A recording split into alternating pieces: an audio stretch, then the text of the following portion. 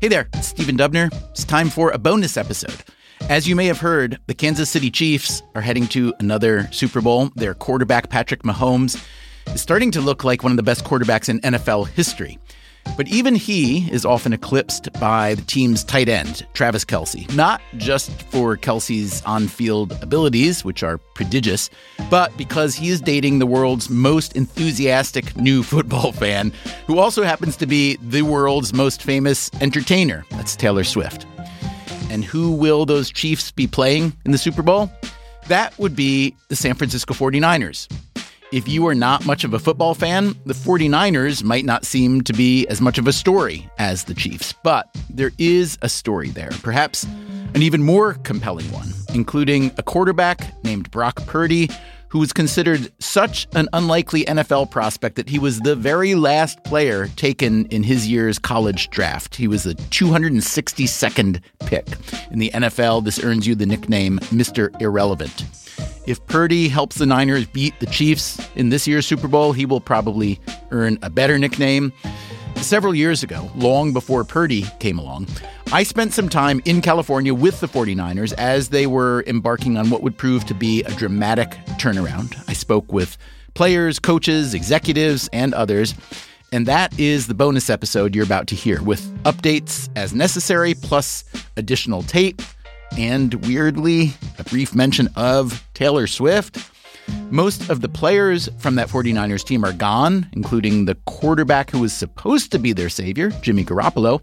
But three of the episode's central figures, owner Jed York, general manager John Lynch, and head coach Kyle Shanahan, are still there and more central to the team than ever. By the way, the 49ers and Chiefs met in the Super Bowl just 4 years ago, after the original version of this episode was first published. The Chiefs won that one. As for this year, personally, I have some friends who are big Chiefs fans, and I love watching Mahomes and Kelce and the angry running Isaiah Pacheco from Rutgers, even the walrusy coach, Andy Reid. But I would be lying if I said I wasn't a little bit hoping that the 49ers can take this one. Like I said, it's already a good story, but every really good story needs a happy ending, doesn't it?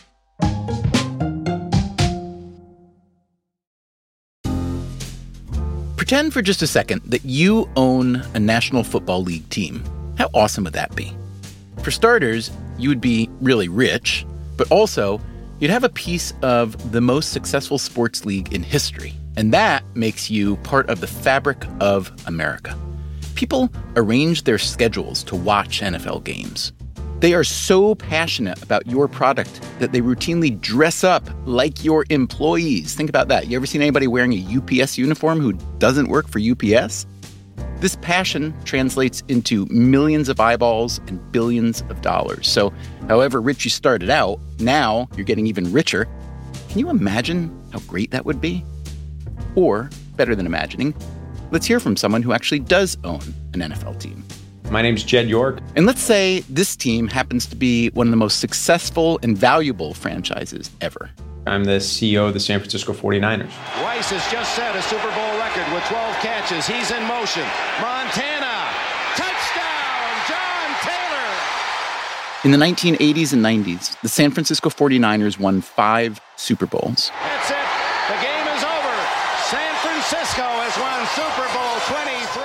Jed York is 44 years old. The team has been in his family for years. I rotated through every single department, and my first gig was really in the equipment room, like learning how to sew nameplates onto the jerseys and doing that stuff. Okay, you're the CEO. I realize that's your title. That's your operational thing. Are you the owner and owner? How does the ownership work? So my family owns 90+% of the team, and it's split between my siblings and my parents and I.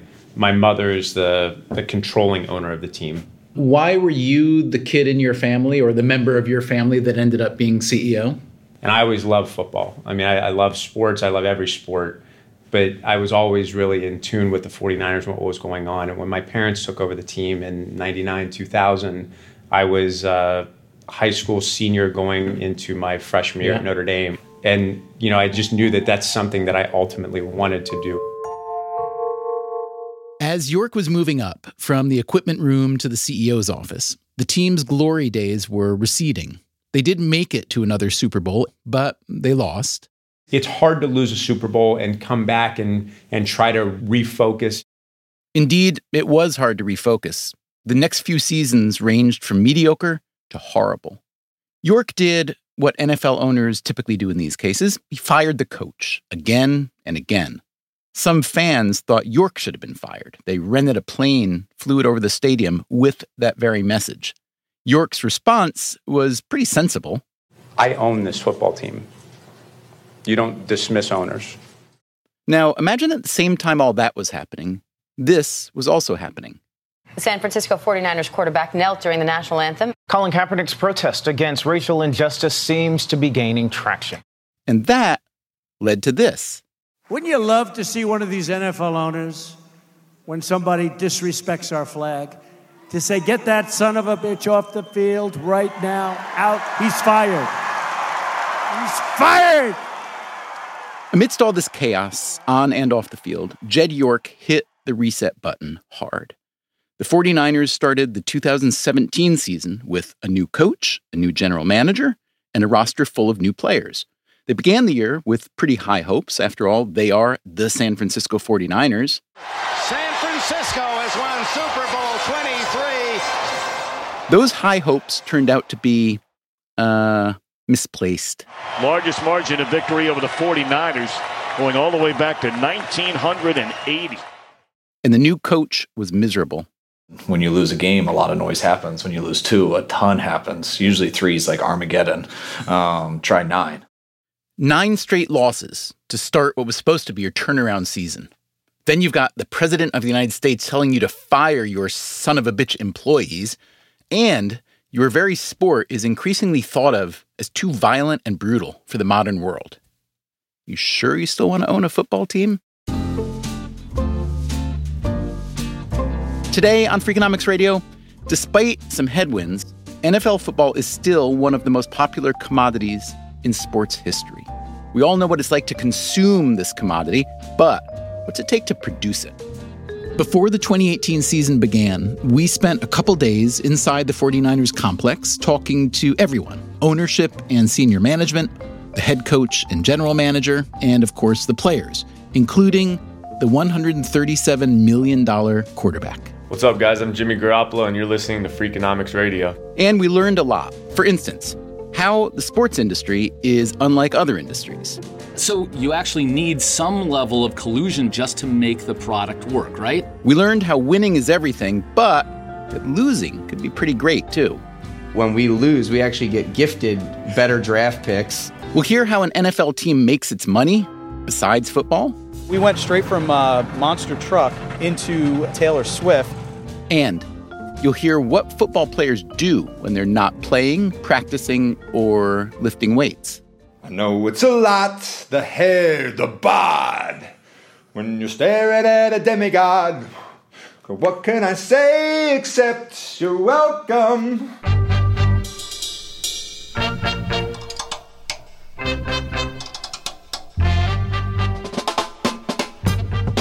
This is Freakonomics Radio, the podcast that explores the hidden side of everything, with your host, Stephen Dubner.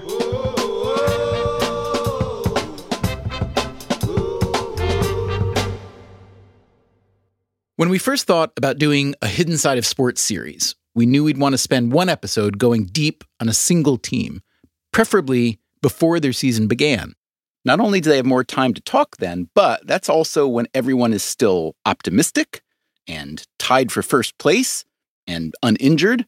As for which sport, we figured we'd go straight to the top of the sports pyramid, as the sports economist Victor Matheson described it. So the biggest league in the world in terms of revenue generated is the NFL, and the NFL generates something like $14-15 billion a year. We also thought it'd be fun to focus on a team that had a strange season the year before, like one of the strangest seasons ever, a season that ran from absolute despair to something approaching euphoria.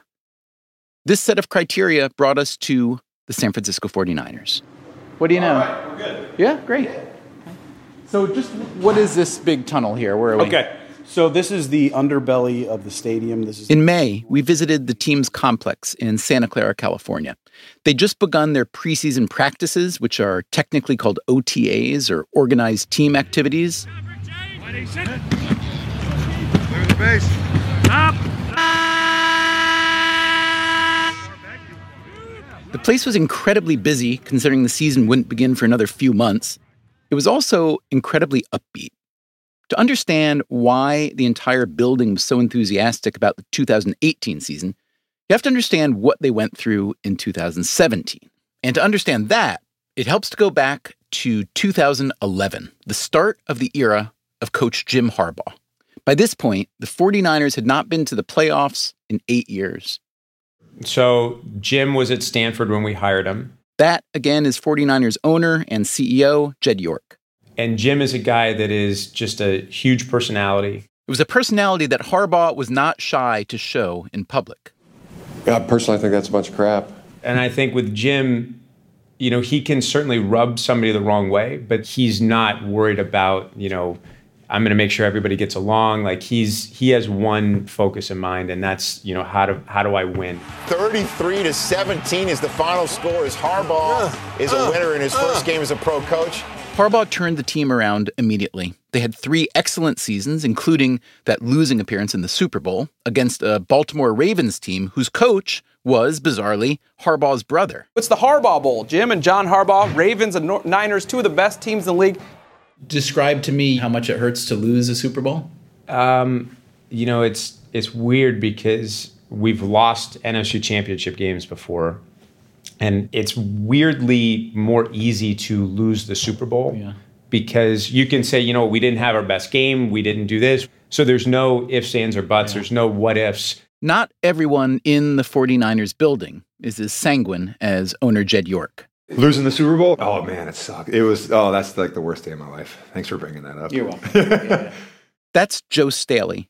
I am the left tackle for the San Francisco 49ers. I've been on the team this is my 12th season coming up, so only played here in San Francisco. Right. And you're easily the longest tenured veteran here. And the best, long shot, right? And the best looking, yes. Best looking, yeah. Your nose, I have to say, leans right. It leans to the right. I've been broken up a couple times. Staley finally retired in 2020. He had long been one of the best left tackles in the league. The primary job of a left tackle is to protect the quarterback on passing plays, which requires a certain heft. 6'6". I'm about 295, 300 295. pounds. Staley was also known for his goofiness. Hakuna Matata. What a wonderful phrase. Hakuna Matata. Ain't no passing craze. It means no worries for the rest of your days. It's our problem. He hosted a no-budget web series called The Joe Show that was filmed in the 49ers locker room.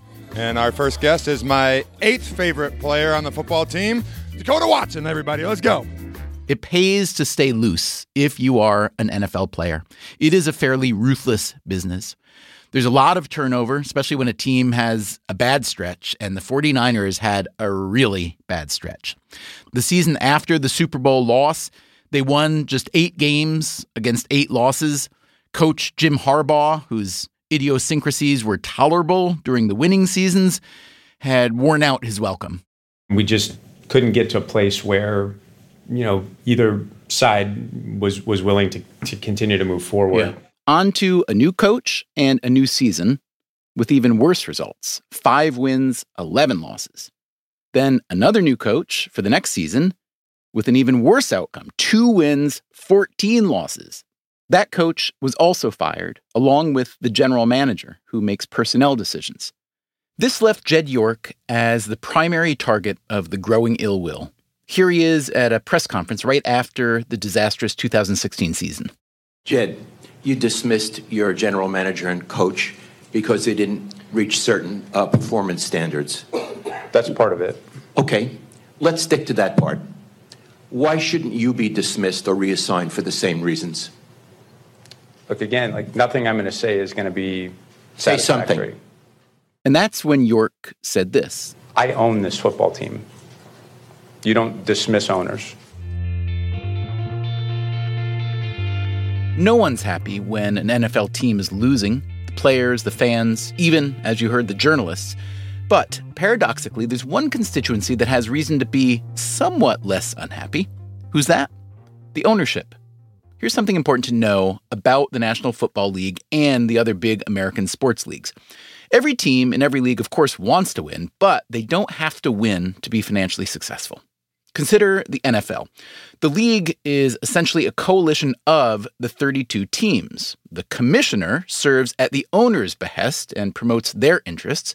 It is essentially a cartel with membership by invitation only. Unlike the big soccer leagues around the world, there is no promotion into or relegation out of American sports leagues. Unlike corporations, these leagues don't face much real competition from upstarts or rivals. So, first of all, we see the leagues pretty actively try to crush their competition. That, again, is the sports economist Victor Matheson. We had the NFL drive the USFL out of business in 1985, at least partially through nefarious means, partially through fairly incompetent management of the USFL, probably led at most by the owner of the New Jersey USFL team, of course, Donald Trump. You might think an economist would oppose this lack of competition. You might think he'd consider this behavior downright collusive. Sports is really interesting in that you actually need some level of collusion between teams just to make the product work, right? So this is not Apple and Samsung, right? Apple really does want to drive Samsung out of business so they can grab the whole mobile phone market, and Samsung wants to do the same thing to Apple. But the New York Yankees don't want to drive the Boston Red Sox out of business because they need someone to play, and you need to figure out how you're going to run your league so that you can make a good, entertaining product. The NFL's product is certifiably entertaining and, therefore, certifiably lucrative. Importantly, this lucre is equally shared among the 32 teams. Local revenues vary, but every team gets a 1/32nd cut of the national revenue that includes money from TV rights, sponsorships, licensing, and merchandise sales. The NFL's total national revenue is about $12 billion a year, with each team receiving $375 million. A lot of that money goes to player salaries. For the 2023 season, there was a salary cap of nearly $225 million per team, and owners generally have to spend at least 90% of the cap. But don't forget, there are local revenues coming in as well, including ticket sales, and that $375 million check from the league. That's your share whether you win every game, win half your games, or none. When Jed York's grandfather bought the San Francisco 49ers in 1977, he paid $17 million. Obviously the team is probably worth a little bit more than $17 million today. That is true. Forbes estimates the 49ers' value at $6 billion, making it one of the 15 most valuable sports teams in the world. And that's without having won a Super Bowl since 1995. And that's with winning just 2 games in 2016. What would happen if a soccer team in the English Premier League did that? They would get relegated to a lower league, and their finances would crumble. The Premier League would give them what's called a parachute payment to help them avoid bankruptcy, but they'd have to sell off their best players. An NFL team that wins just 2 games, meanwhile, still gets that big check from the home office. I actually joke with my English Premier friends. That's Al Guido, the 49ers president. Not only do, when we lose, we actually get gifted better draft picks. They actually get relegated down and have to try to come back up. So the football business, I mean, I would love to be an NFL owner because it's kind of a closed model, right? I mean, if you're in, you literally can't lose. I mean, can you lose money in the NFL? Sure. I mean, if you're one of the lower revenue tier clubs, but it's hard. To your point, it's pretty hard. I asked Guido to describe his duties as club president. I oversee everything non-football. So if you think about the sales, marketing, G&A functions of the team, and the general administrative, so finance, human resources, legal, insurance, all of those things, land development.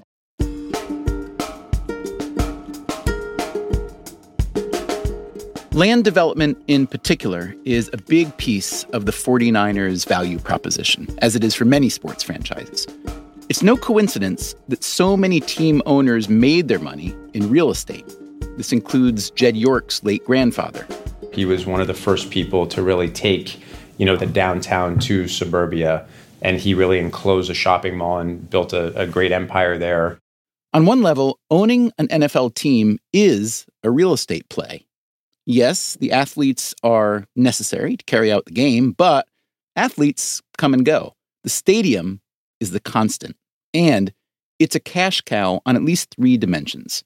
As a stage set for the lucrative TV contracts, as a venue for live events, including, of course, the football games, and as a sponsorship opportunity.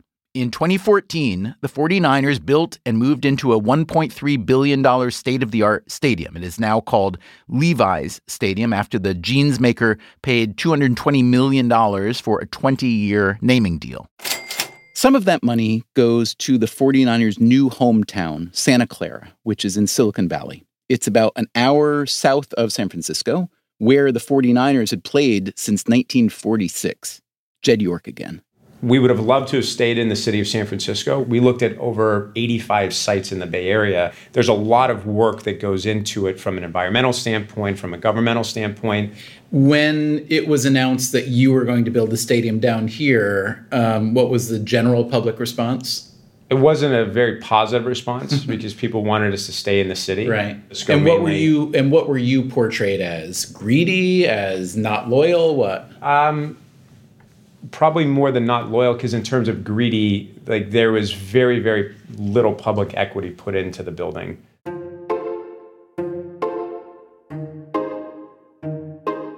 A modern stadium like Levi's can generate a lot more revenue than an old stadium, thanks to luxury suites and the willingness of fans to pre-purchase season tickets. The 49ers, like most teams, don't just sell you the tickets.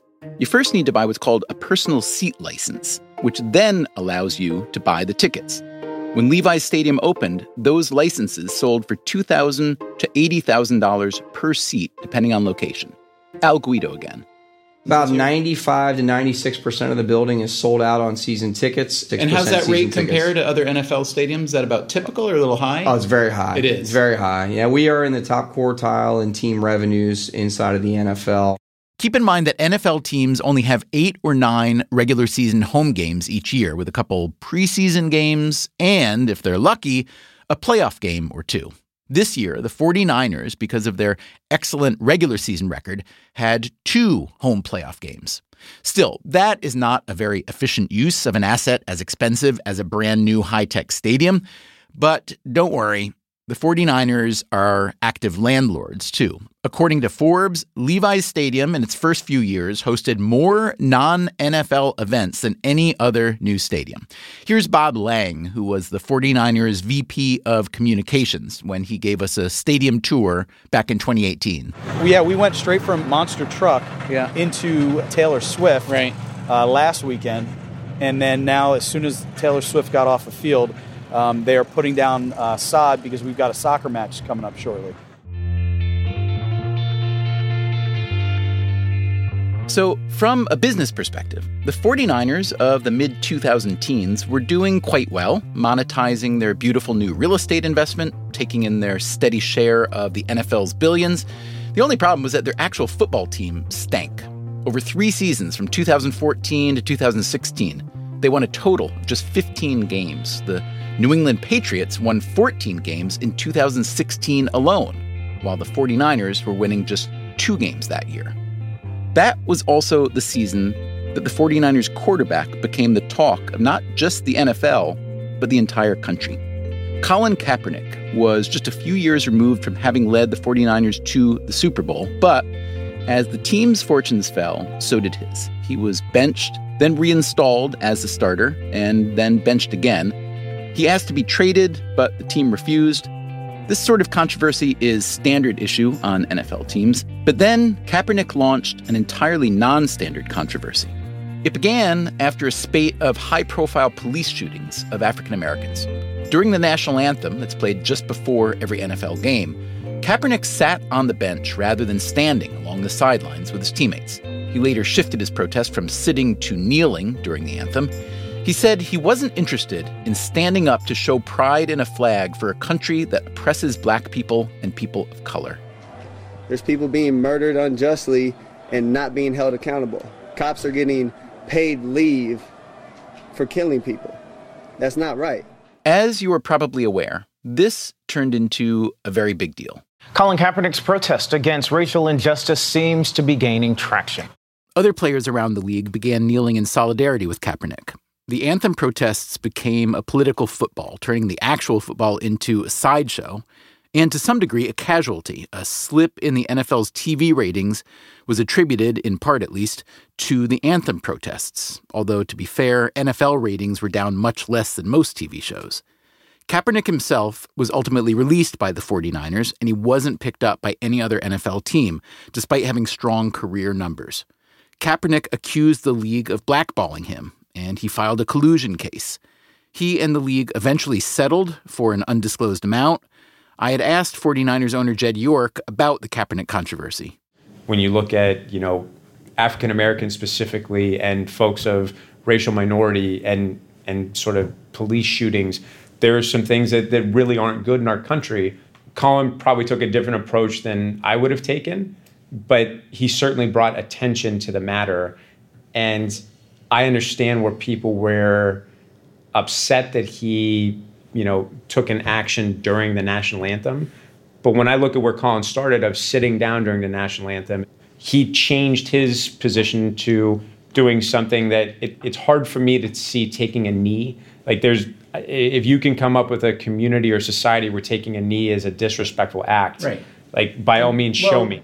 So, I feel like he tried to modify his position to be as respectful as possible during a very, very, sacrosanct moment during a professional football game.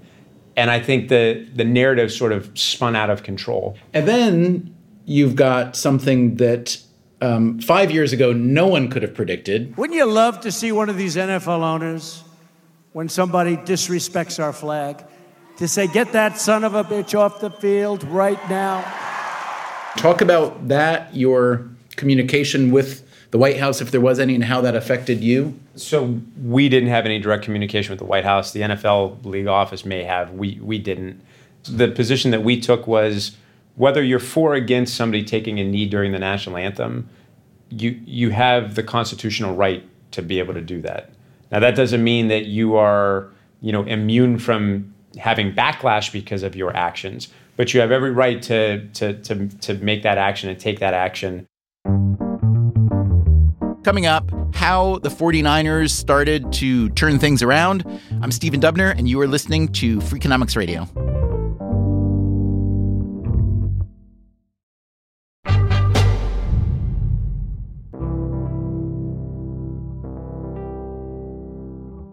Between the Kaepernick saga and their worst season in many years, the 49ers were ready for big changes. Just hiring a new coach every year wasn't working out, so they realized what might be best is to start from scratch and do a full reboot, because doing half of it each time wasn't what was giving us the right answer. That's Parag Marathe. And so the best way to do it is to build it up from the bottom again. Marathe is unofficially Jed York's right-hand man. And officially, I am president of 49ers Enterprises and EVP of football operations. Marathe has been with the 49ers since 2001. Before that, he worked as a management consultant and at the sports agency IMG.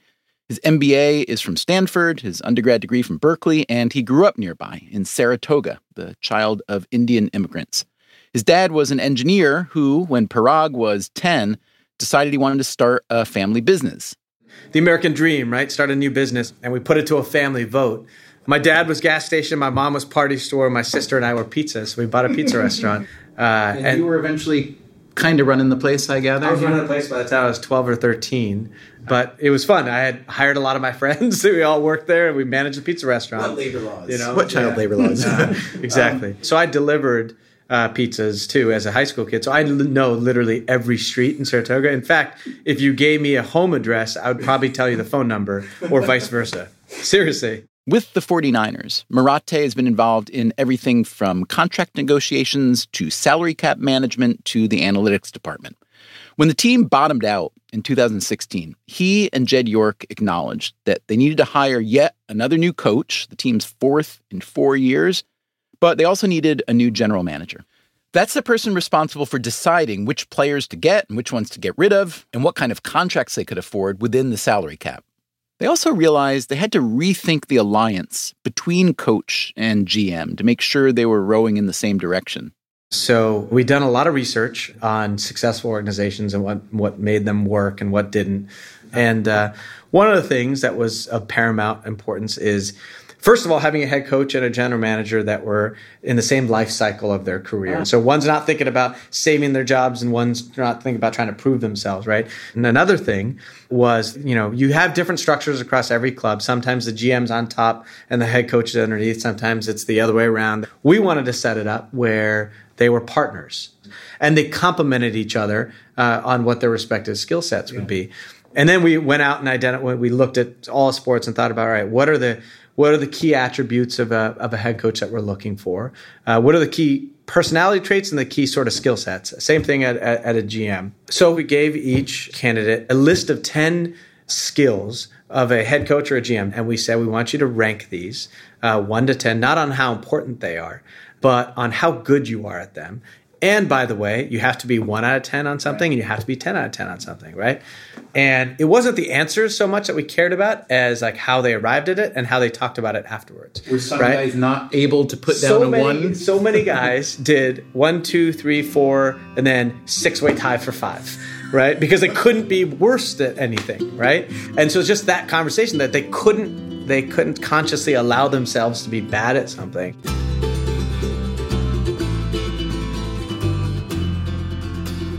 But the 49ers eventually did find someone who knew his own limitations. I'm always assuming, all right, this bad thing's going to happen. What do we do to prepare ourselves? And that is... All right, Kyle Shanahan, head coach 49ers.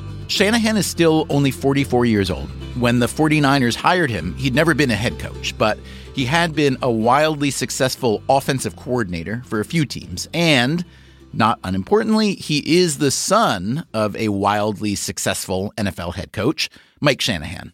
Now, growing up, I was around football my whole life. Mike Shanahan won 2 Super Bowls as head coach of the Denver Broncos.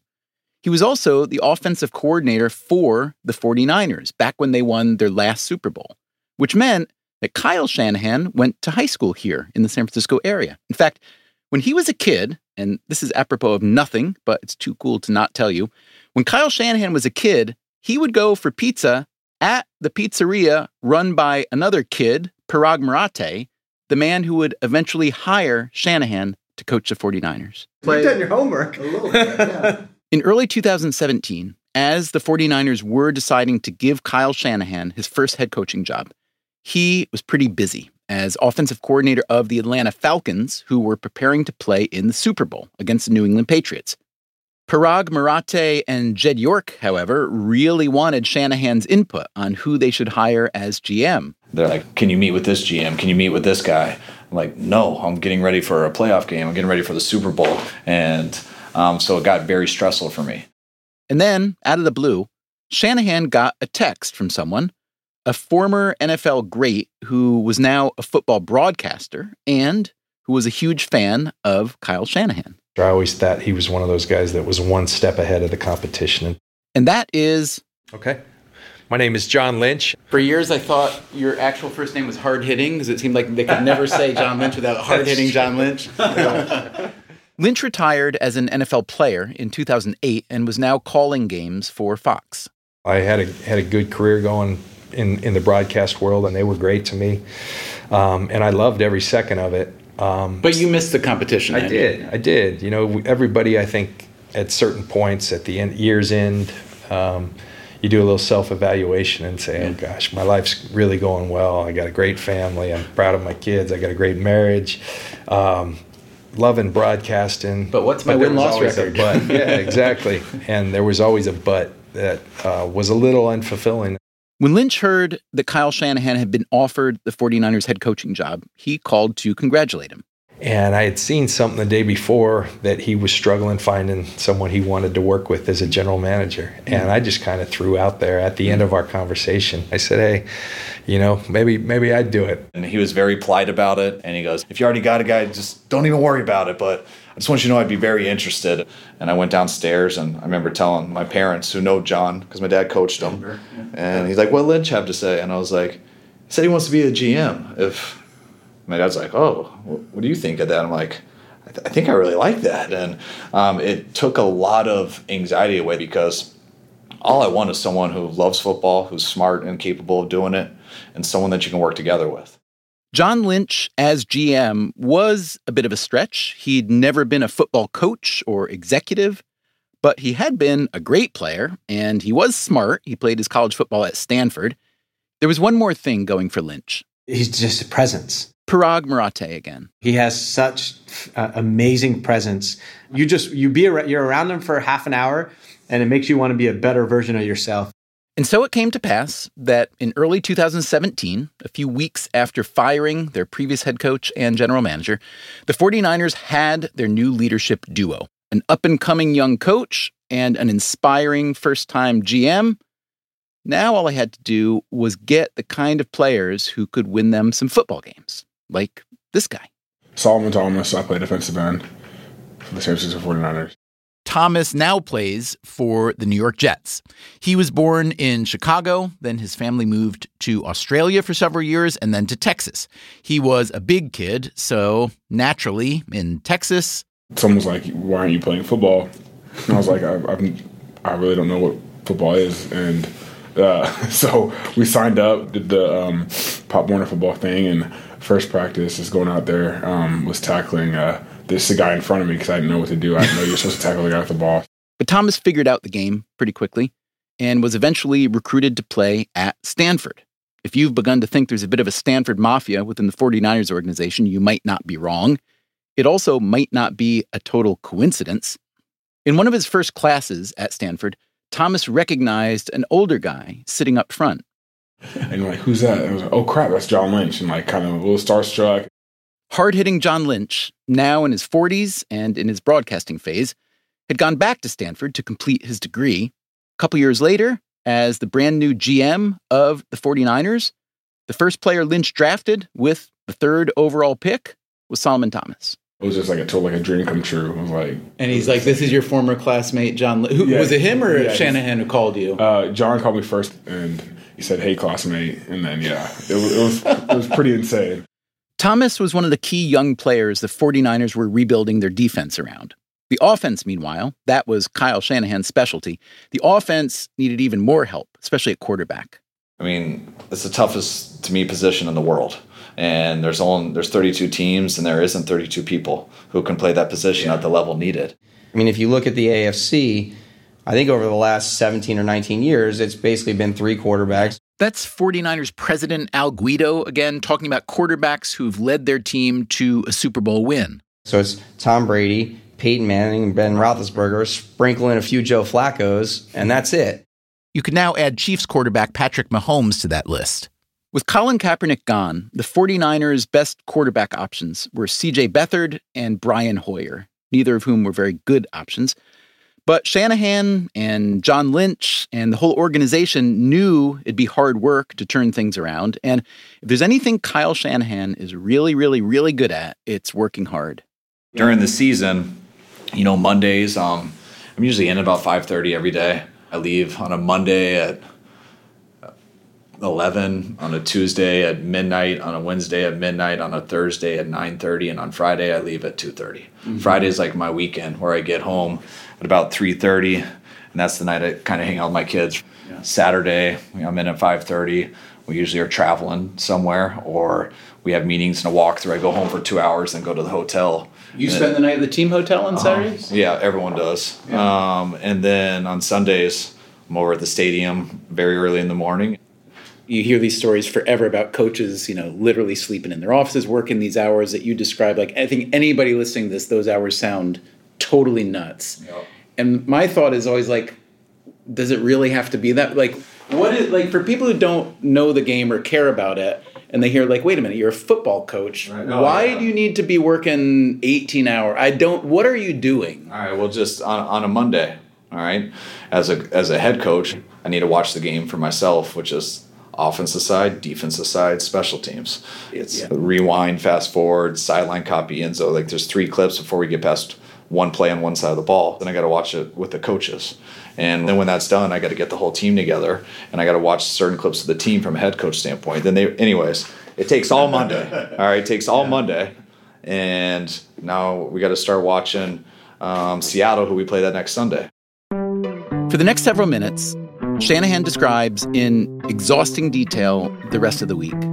Well, I teach the pass game from 8 to 9. Then we teach the run game from 9 to 10. Then our special teams coach comes in from 10 to 10:45 to teach special teams. Then we go out on the field and we have to walk through all the new stuff we learned. Then we come back in and we eat lunch. Then we go out and have a real practice. Now, before tomorrow, we got to go study third downs. We got to study short yardage, goal line. We got to draw out the plan, put them on cards, how we're going to practice tomorrow. We only do red zone on Thursday night. So Friday, same process.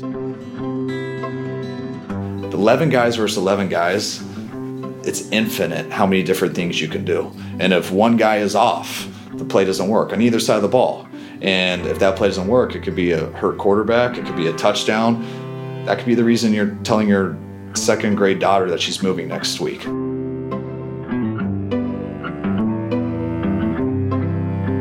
Yeah, there's not many other ways to do it. I know it's embarrassing. We're not doctors, so we're PE teachers. But like I don't try to explain to people much because it's laughable. And has any coach ever said, you know what, maybe all those hours that we're working, if we slept more, we'd be sharper and try to make up for it that way? Has anybody ever tried a totally different approach? Or? Yeah, totally. And those are no longer coaching in the league. Guys, you would never know their name because they didn't last long. And I mean, it's okay if we're tired and we barely can function. We don't have to perform the play. It's us wearing our brains out all week to put our players in the best opportunity possible for them to be successful.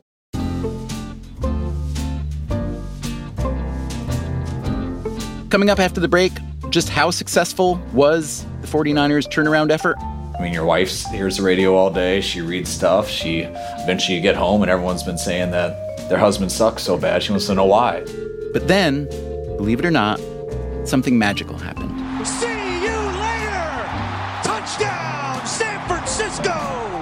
It's not like Jimmy was the savior, right? It's the whole team. That's coming right up on Freakonomics Radio.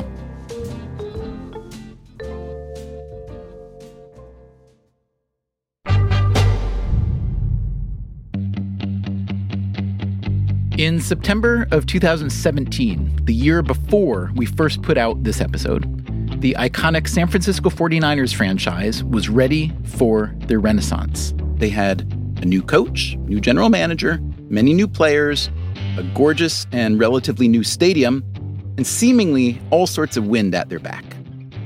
And then they played their first game. They got crushed by the Carolina Panthers, 23-3.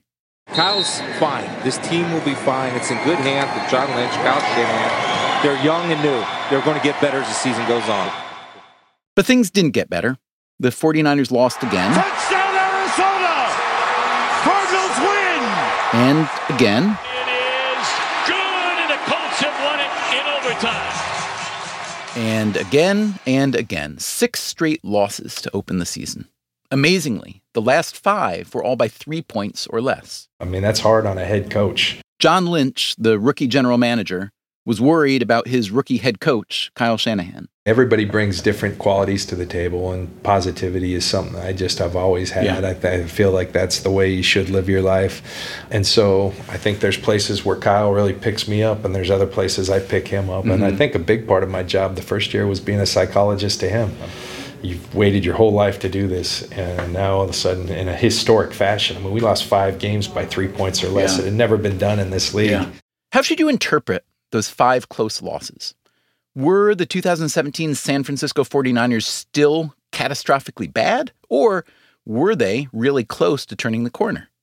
The next few games answered that question. Largest margin of victory over the 49ers, going all the way back to 1980. The 49ers had begun their supposed turnaround season 0-9.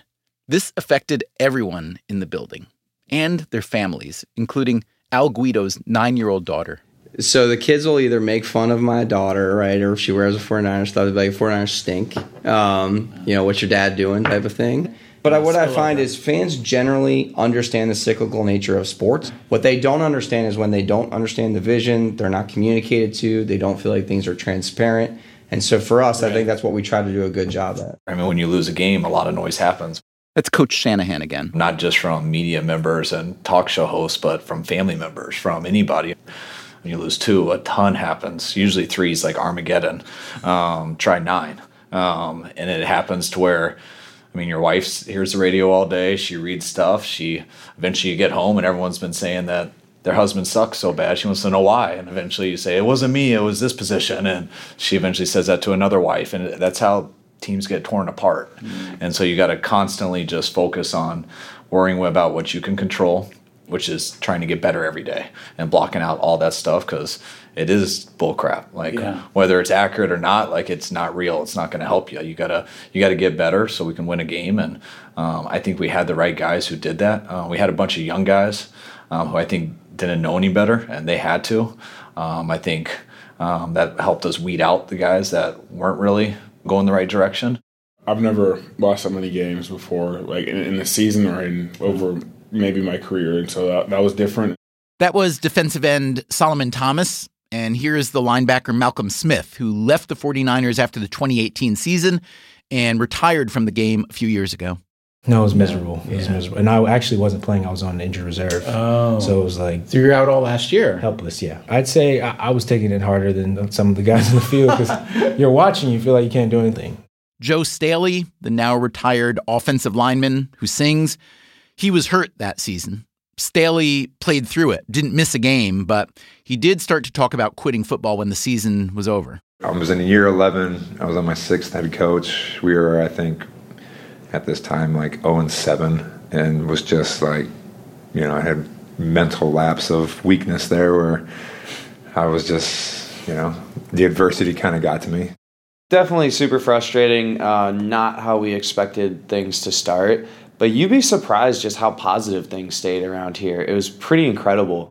That is the fullback Kyle Juszczyk, who played his college football at Harvard. He is still with the 49ers. And in the conference championship game that got them to this year's Super Bowl, he made a toe-tap catch that didn't look like something any fullback should be able to make, and certainly not someone from Harvard. During that losing streak, he was also hurt. He had gotten a concussion in the 3rd game of the season. So we were playing the LA Rams, and we were on the goal line and smacked my head with their linebacker, and just had it was really weird. It was almost like a bell, just ringing. I remember feeling like a tuning fork.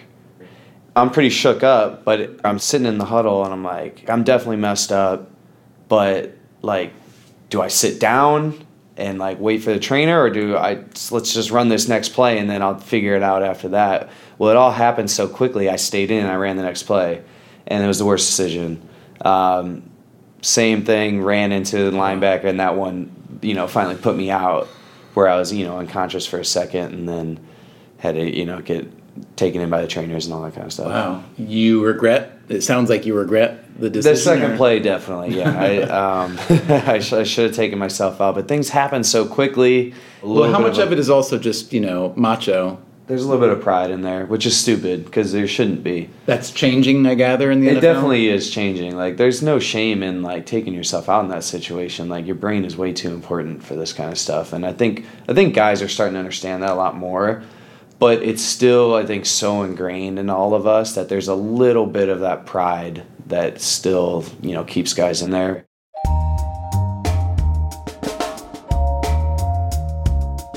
As Juszczyk was recuperating from his concussion, the 49ers' season kept getting worse. And yet, he says, Kyle Shanahan managed to keep his 0-9 team from turning on each other or on themselves. Nobody was walking on eggshells here. We were still very confident that we were moving in the right direction.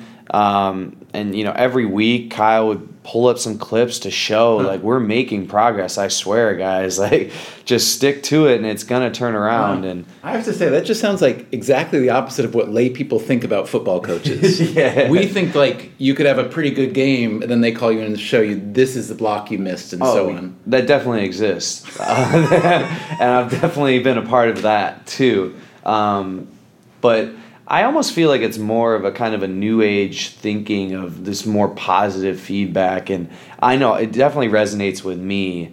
I've never gotten much from a coach that's just screaming at me and telling me how terrible I am. I don't know. That just doesn't work for me. Kyle and I kept saying to each other, like, we can go in there and throw a fit and throw water coolers. General Manager John Lynch again. But those guys were giving outstanding attitude each day. And here's Kyle Shanahan. We took over a 2-14 team. We knew we had a long way to work. We didn't expect to be 0-9, but we're going to keep working and not reinvent the wheel. And I will not read a comment. I rarely will read an article. I'll check like the headings on Pro Football Talk so I can see what other people are saying in the league, or just so I keep up with it. But like, I don't want it to make me feel better about myself. Do you encourage players to do something similar? The same thing, and that's just through my own experience. Is that if it makes you feel good about yourself, then it's going to make you feel that bad. And we don't do this to impress. We do this, one, to support our family, and two, because you love to do it. And those are the reasons I do it. I love football, and I love what it did for me growing up. I love that I can support a living for my family. I do not do it so I have someone say something good about me or bad. We've heard from everybody in the building that it was a remarkably positive locker room, and most people attribute that to you. So I'm curious to hear what you did specifically to make that happen.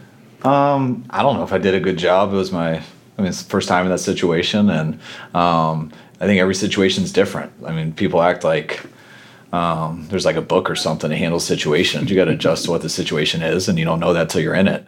One big reason the 49ers were in that situation is that they didn't have a quality quarterback. And as Shanahan told us, I mean, it's the toughest, to me, position in the world. And there's 32 teams, and there isn't 32 people who can play that position at the level needed. But remember, in the NFL, as in all the big American sports leagues, the worse a team's record is at the end of the season, the better positioned they'll be to draft the best players from college. We were 0-9. I knew we were going to be in the position to have a high draft pick. A lot of quarterbacks were coming out that we knew were going to go in the first round. But there was a quarterback already in the NFL who Kyle Shanahan and John Lynch thought could be a good fit for the 49ers. Yeah, Kyle studied him out of college. I studied the heck out of him coming out of college. He was one of the guys who kept showing up on Kyle's teach tapes in terms of the quick release, the accuracy of the traits you're looking for in quarterbacks. This quarterback was in his fourth season in the NFL, but he'd barely played at all. And that's because he was the backup to one of the most successful quarterbacks in history, Tom Brady of the New England Patriots. Brady had just turned 40 years old, but he had declared that he did not plan to retire anytime soon. And this declaration apparently made the backup quarterback, the heir apparent to Brady, expendable. Here's 49ers owner Jed York. You know, it's hard to see into somebody else's building and know where they are and what they're doing. But when you have Tom Brady and Tom says he wants to play another 4 or 5 years, that's a very, very difficult decision to make for the Patriots. I asked Shanahan and Lynch how surprised they were to learn that a quarterback they coveted had suddenly become available for trade. I was surprised just because we checked earlier in the year and he wasn't then, and then it happened just a day or 2 days before the trade deadline. You know, we called the Patriots about him. We quickly got shut down. Right. They were not interested in getting rid of him, and I don't blame them. And something changed, and we were the beneficiary of that. And people call it genius if that's genius. I don't know. We got lucky. This quarterback's name is Jimmy Garoppolo. What's up, guys? Garoppolo's agent, who happens to also be Tom Brady's agent, called to tell him he'd been traded to the 49ers, but Garoppolo didn't pick up. I took a nap, woke up, just about 100 text messages, 100 missed calls. And, how long was your nap? Well, it wasn't that long, I swear. You go through so many emotions initially because you don't know what's going on. I've never been in this situation before, and so your emotions are going wild. But next thing I knew, I was a 49er, and the rest is history. Garoppolo wasn't expected to play right away, maybe not even until next season. He had to learn the 49ers offense from scratch, and Shanahan saw no reason to rush their quarterback of the future and maybe get him hurt. And then, in the 10th game of the season, the 49ers finally won behind quarterback C.J. Beathard. But the following week, they were getting beaten badly, and then Beathard got hurt. There was no way to salvage the victory. Shanahan sent Garoppolo in anyway. Garoppolo moving to his left, looking towards the end zone. He throws. Touchdown. We're walking off the field and the crowd's like cheering, and we just got blown out, and our fans were excited. Okay, so now the 49ers are 1-10. In the next game, Garoppolo gets his first start. Garoppolo over the middle, caught by Taylor. First down and more. The 49ers beat the Chicago Bears 15-14. Here's Solomon Thomas. It was just, a win felt so good, and it's something we didn't want to take for granted and something that we always wanted to keep feeling. The next game, Jimmy Garoppolo passed for 334 yards, and the 49ers won again. And we got in a roll, and you know, Jimmy came in, was doing incredible. That motivated the team as well, and it was pretty special. With Garoppolo leading the way, the San Francisco 49ers won 5 straight games, including 3 against playoff-bound teams, and they finished the season at 6-10. See you later! Touchdown, San Francisco! What are the odds of a team losing their first 9 games and then winning their last 5?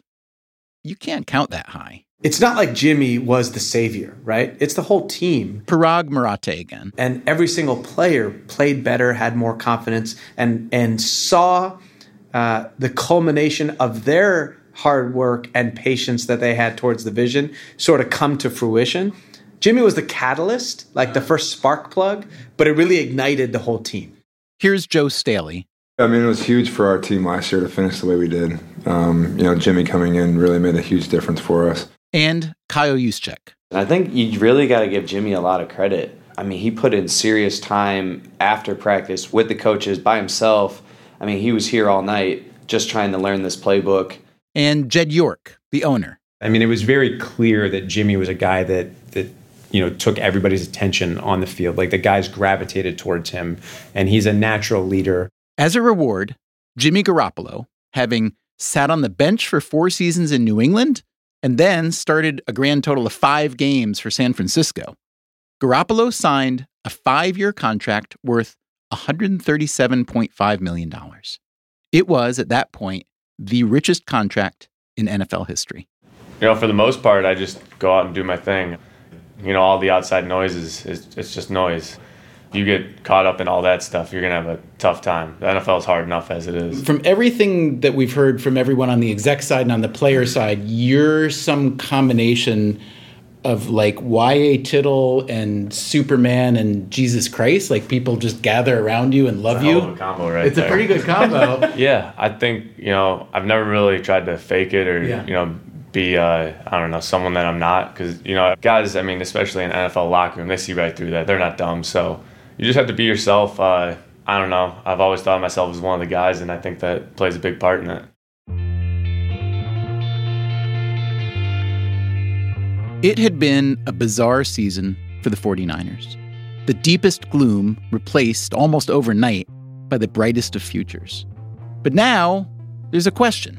What exactly are the San Francisco 49ers? Are they the best 6-10 team in history, the team that won their last 5 games?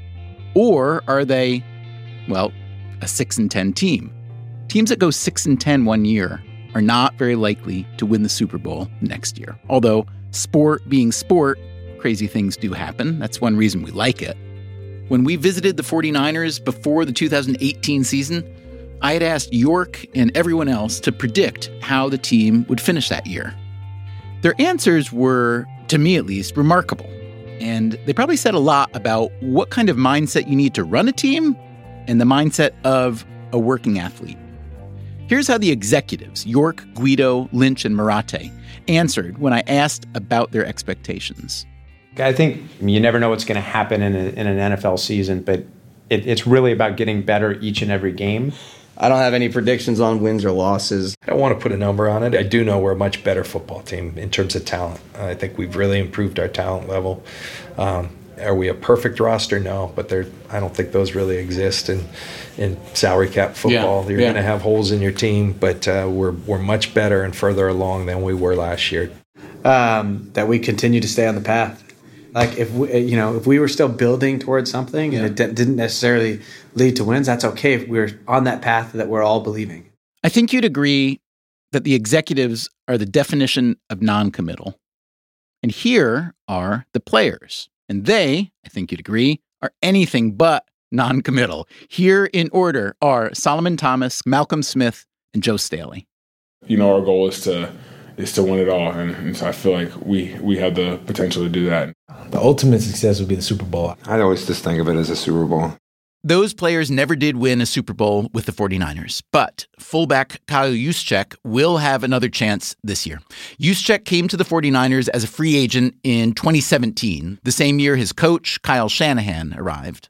Got a sense that San Francisco was really interested, and the idea of coming out to California, the idea of playing for Kyle Shanahan, definitely knew who John Lynch was, remembered him as a player, and just like the idea of a former player running the organization. Yeah. So then when you first heard that they were interested in you, did you have pause about the Niners considering that they'd had some rough years?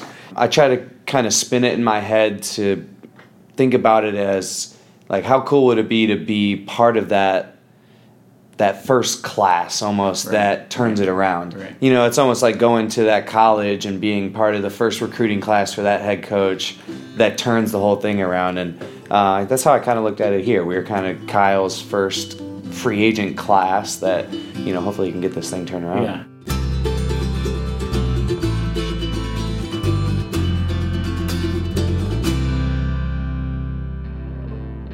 Well, it has been turned around, but having been close now several times during the Shanahan-Lynch regime, the 49ers will be very disappointed if they lose this year's Super Bowl. Who do you think will win? Who do you want to win, and why?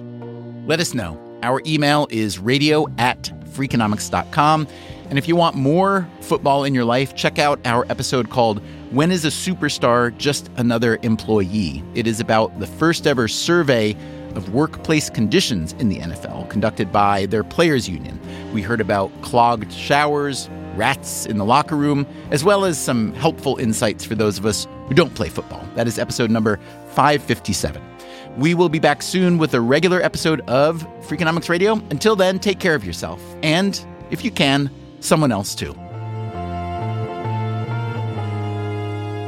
Freakonomics Radio is produced by Stitcher and Renbud Radio. You can find our entire archive on any podcast app or at Freakonomics.com, where we also publish transcripts and show notes.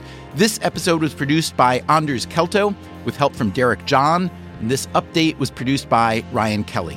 Special thanks to the 49ers and especially Bob Lang, their former VP of Communications.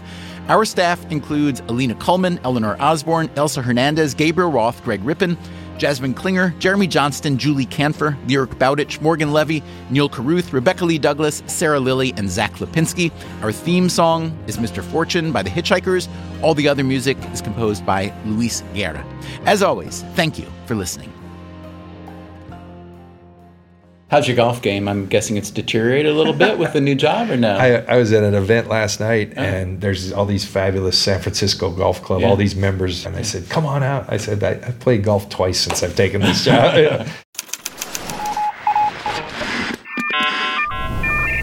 The Freakonomics Radio Network, the hidden side of everything. Stitcher.